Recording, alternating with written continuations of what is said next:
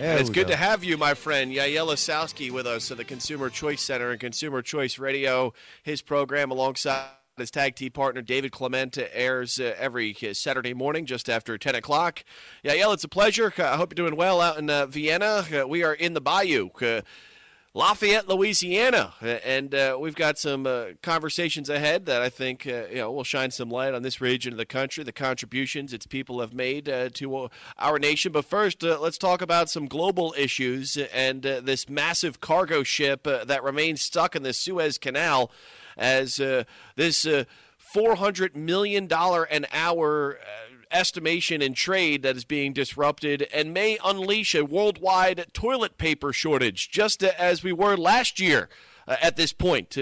Tough to find some toiletries in many of the grocery stores around the country. And here we are once again. Not much has changed. And this time it's due to a ship stuck in a massive canal that controls some of the world's trade that goes on within our global economy. Yeah, and I think this is a very good example of exactly why the entire discussion around trade that we've had over the course of the last several years overlooks a lot of stuff, and it's especially this. These are the kind of things that are happening all of the time, these ships that go through canals. You have, these large container ships with hundreds of thousands of products that are loaded to go from one country to the next. All this stuff runs in the background, when we think about taxes and tariffs and we think everything else, but it really is a logistics game. And this is definitely going to be a pretty sticky situation. Plenty of memes have already come up. But there might be a couple Amazon products, Joe, that I'm missing out on, because this is supposed to be headed up to the Netherlands. And Netherlands has a big Amazon warehouse, and they send products to my home in Vienna. So there's probably a couple things I'm missing out of. I'm pretty upset, and I did see actually that there's a lot of American companies that are waiting on imports that rely on some of the cargo in this ship. So it just goes to show how complex our world trade order is. And, when we want to encourage this to hopefully provide more options for consumers, better options and products for many of our entrepreneurs, this is the kind of stuff that we need to have working. So, yeah, we definitely need to get rid of that ship. I mean, we need to have the U.S. military go in there with its own, plow or tugboat.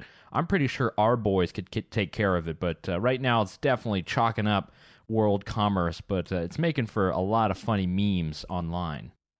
All right, not to play tinfoil hat conspiracy here, but we know that Suez Canal has been oftentimes an area that has seen hostility from countries in that region of the world.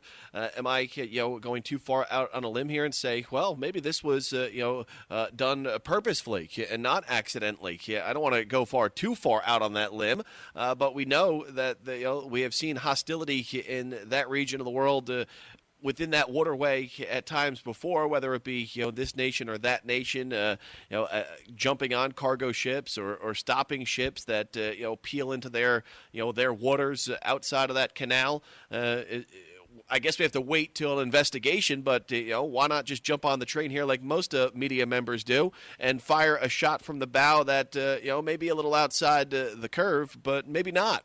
Who knows? Yeah, I think probably it's just terrible captain. He got a bit distracted, probably checking out the scenes and the sights. What's interesting about the Suez Canal, obviously, is that there was a crisis over the entire property of the Suez Canal, and it was in 1956.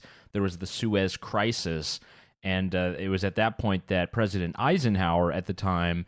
He actually did not go to war, but he was able to broker a peace deal and a ceasefire that kept the Brits and the French at bay and fighting with the Egyptians.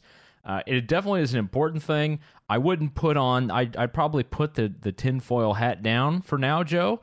I don't think it's our go-to yet, but keep it warm and ready. There's probably going to be other circumstances here coming up that'll necessitate putting that puppy on.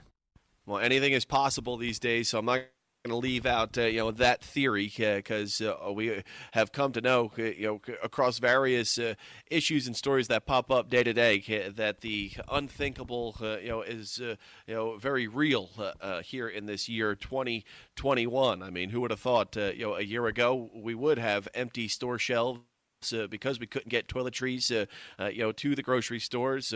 Who would ever thought that we'd be shutting down businesses and schools because the science and the data was telling us to do so? I never really figured out why the CDC thought 6 feet of social distancing was a good start in the first place, and now it's 3 feet, or the whole mask wearing or not wearing a mask only when you're walking into a restaurant, and then you can sit down at that restaurant table without a mask on. But while you're walking the 10 feet from the storefront to the table, you have to have the mask. The Rona doesn't know, when you're sitting down and speaking, maskless. So anything goes these days here, Yael. So you just never know, what is going to shake out of a certain news story, particularly one that, again, is disrupting so much globally and the economic situation that is taking place right now all around the world and trying to get back out on our feet.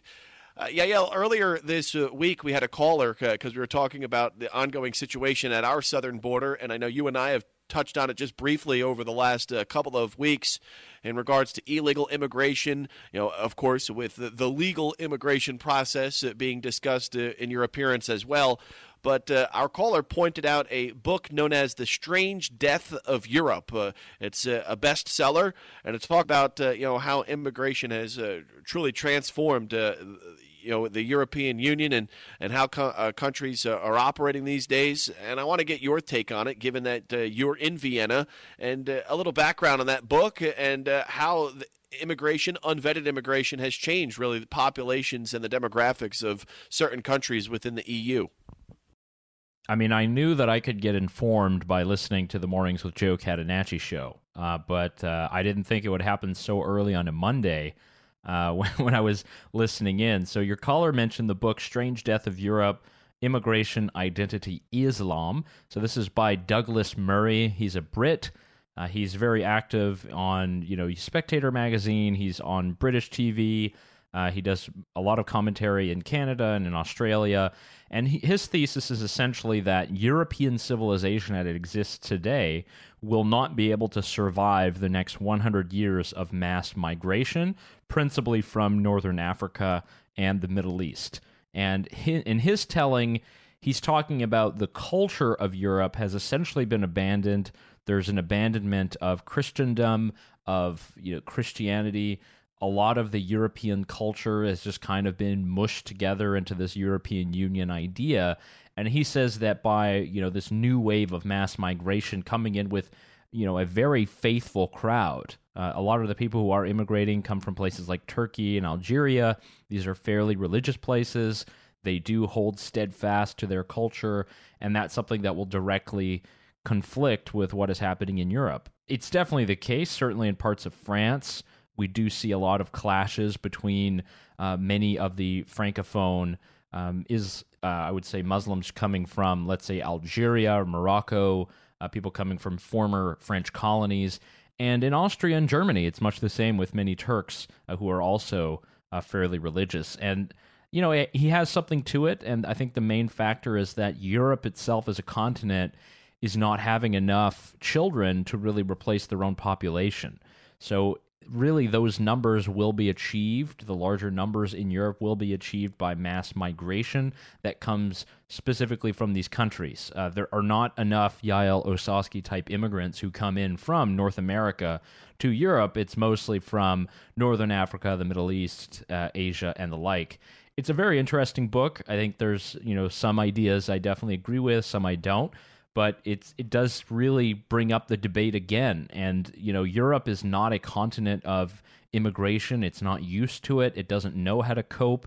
We don't necessarily have in Europe the same style of the American creed where people have, the Constitution and the symbols of freedom and liberty that people can actually get behind. You don't really have that in Europe. Many of the cultures are specifically tied to language, to religion, to older cultures. Whereas in America, we're more tied to our way of life and our principles and the Constitution. And I think that is making a big difference. Many European countries don't know how to deal with this. That's why you do see the rise of many far-right parties in places like France and the Czech Republic and Slovakia and even in Austria. So I think it's a very complex, complicated issue. I definitely recommend the book to some of your listeners who would like to know more. But definitely a great mention on Mornings with Joe Catanacci show. Never know what you can discuss on this program. Well, and from that, I think that conversation was spawned after we were talking about immigration, but it all started with a comment that you made on Monday because you're a little distraught with how long it took a personal package to get from the States to your home in Vienna. And we piggybacked off that by describing, our pins and needles that we're sitting on every couple of weeks within our small business in how long it takes for a piece of mail to get from one side of town to the other.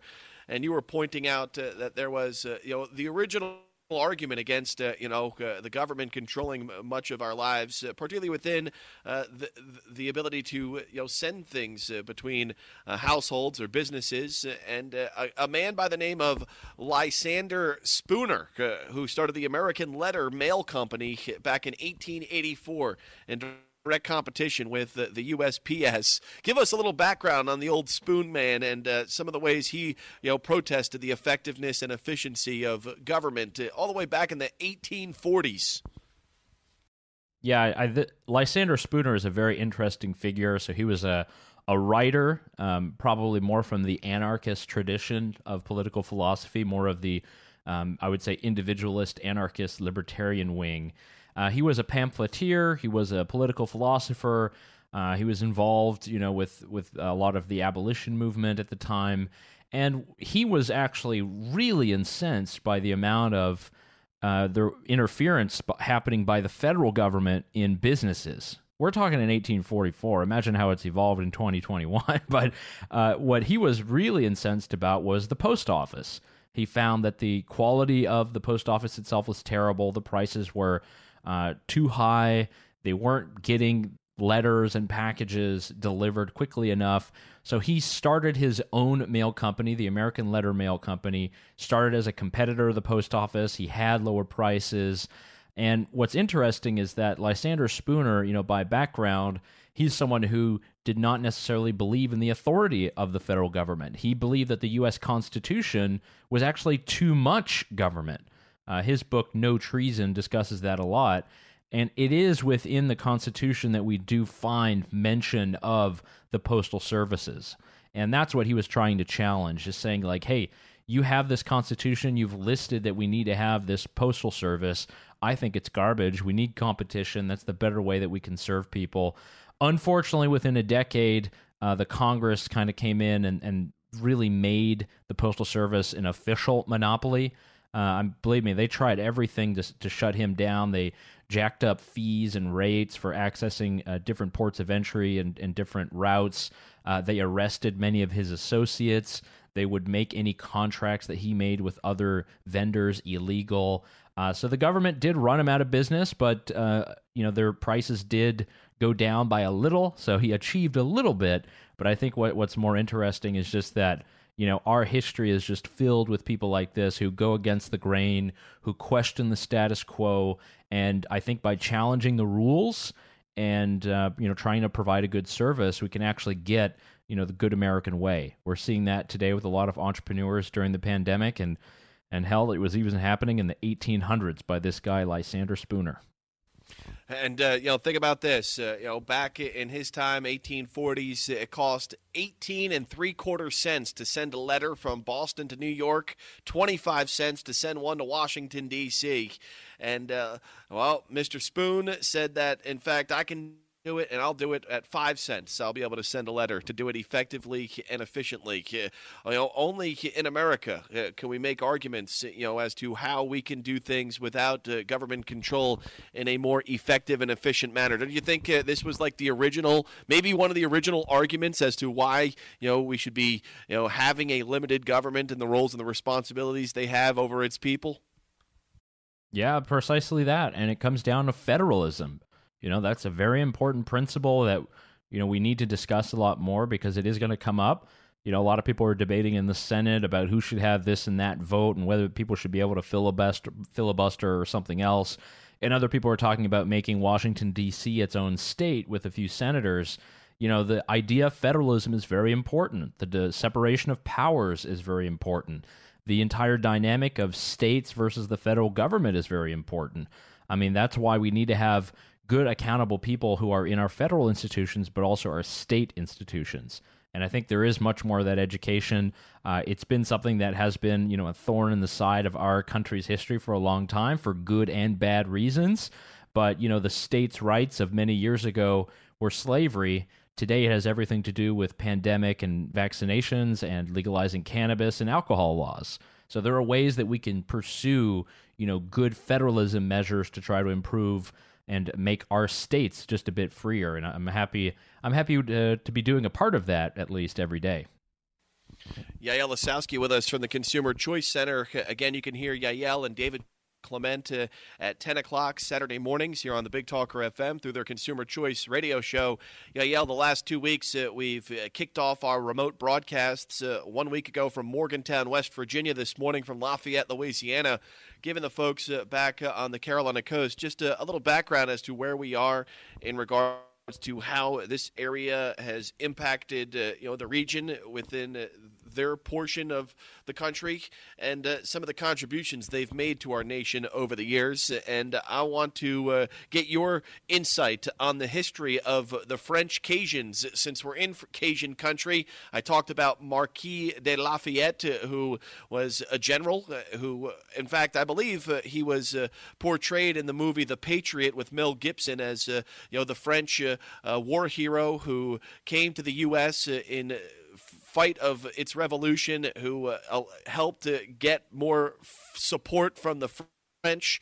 He was in the siege of Yorktown, played a big role in that final battle for our nation's independence, and that's how this area was formed and its namesake. But talk about the awesome and industrious history of the French Cajuns in Lafayette, Louisiana. Well, I'll do you one better, Joe. If anyone is a fan of the musical Hamilton, which I know you are, he actually plays a big role there too. So Marquis de Lafayette. I loved the French pronunciations. I thought you actually did a pretty good job. You know, not bad for this guy. So what's interesting about the French Cajuns, we would call them Caziens. They're actually my cousins, Joe. So they were Canadians at one point. They were French settlers. Much like my family was in Quebec.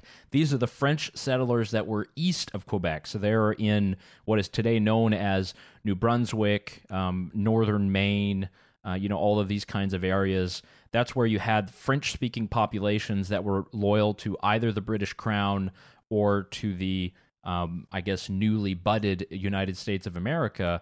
And there was a large migration once the British had seized control in what was then the British colony in Canada, but now known as Canada. Once the Brits took all the control, they actually pushed a lot of the Francophones and French speakers out, and many of them made the migration down to La Louisiane because it was still French territory at that point, and it was there that this kind of great civilization built up. And there's a great book that I'd recommend that I read just last year. It's called The Cajuns, Americanization of a People. And it talks about the Bayou, it talks about South Louisiana, Lafayette, and in many of these parishes and areas, up until World War II, they were actually majority French-speaking. It was really the Second World War and then the federalization of education in the 1960s that changed the language of the majority of the young people and older people throughout Louisiana. So you have this entire area of the United States where people actually spoke French, they wrote French, they had French newspapers, they were able to participate in business, everything in French. And once the Second World War happened and many of these guys went off to fight in Europe, and they became much more integrated with the rest of the country, that story changed. But it is something very unique in American history. We have, similar circumstances in places like New Mexico, and there it is sort of a bilingual state. But Louisiana is really interesting for that. I was in New Orleans a couple years ago. I tried to go meet a couple of my French Cazien cousins. I wasn't able to meet too many because many of them are much older, but there is a renewed interest, I will say, in the younger people in Louisiana that are speaking French. I have done interviews with a few people there who are speaking in French and teaching French and doing different courses. But it's really interesting to see. It's a great culture, obviously a great state. You're in a beautiful part right now, Joe. It's great to know that we can give a little bit of education to listeners of the Big Talker on a Friday morning. Yeah, and I get caught sometimes. Am I going too far here and spending a good portion of our program, highlighting where we're at and the formation of this region? I think it's just very an interesting tidbit, and given that the world is filled with all sorts of information that of course we highlight and talk about on a nearly daily basis. We're on a field trip, so why not learn a little bit while we're on it and get a little insight to something that you're going to hear nowhere else. I think that is why we stand out a bit. We have no problem veering off and taking a detour every once in a while. Well, as it relates to the news, the information, the opinions of the day, why not learn a little bit more about this area of the country and its contributions to this great nation and its people. It's the Joe Catanacci Magic School Bus. I love it. Let's get on that Magic School Bus, and we'll go for a ride again on Monday when we get back here from Lafayette. We'll be back with our latest edition of the show as we continue our whole week trip here to the Bayou. Yael, thanks so much for the time, as always, my friend. Enjoy your weekend. Yeah, will do, Joe. Thanks so much. That's Yael Lasowski once again with the Consumer Choice Center. Once again, we'll be back here on Monday, bright and early, as we play a 4-game series this weekend with the Louisiana Ragin' Cajuns. Great to have Yael Lasowski with the Consumer Choice Center joining us every Friday just after 9:30 on the Big Talker FM.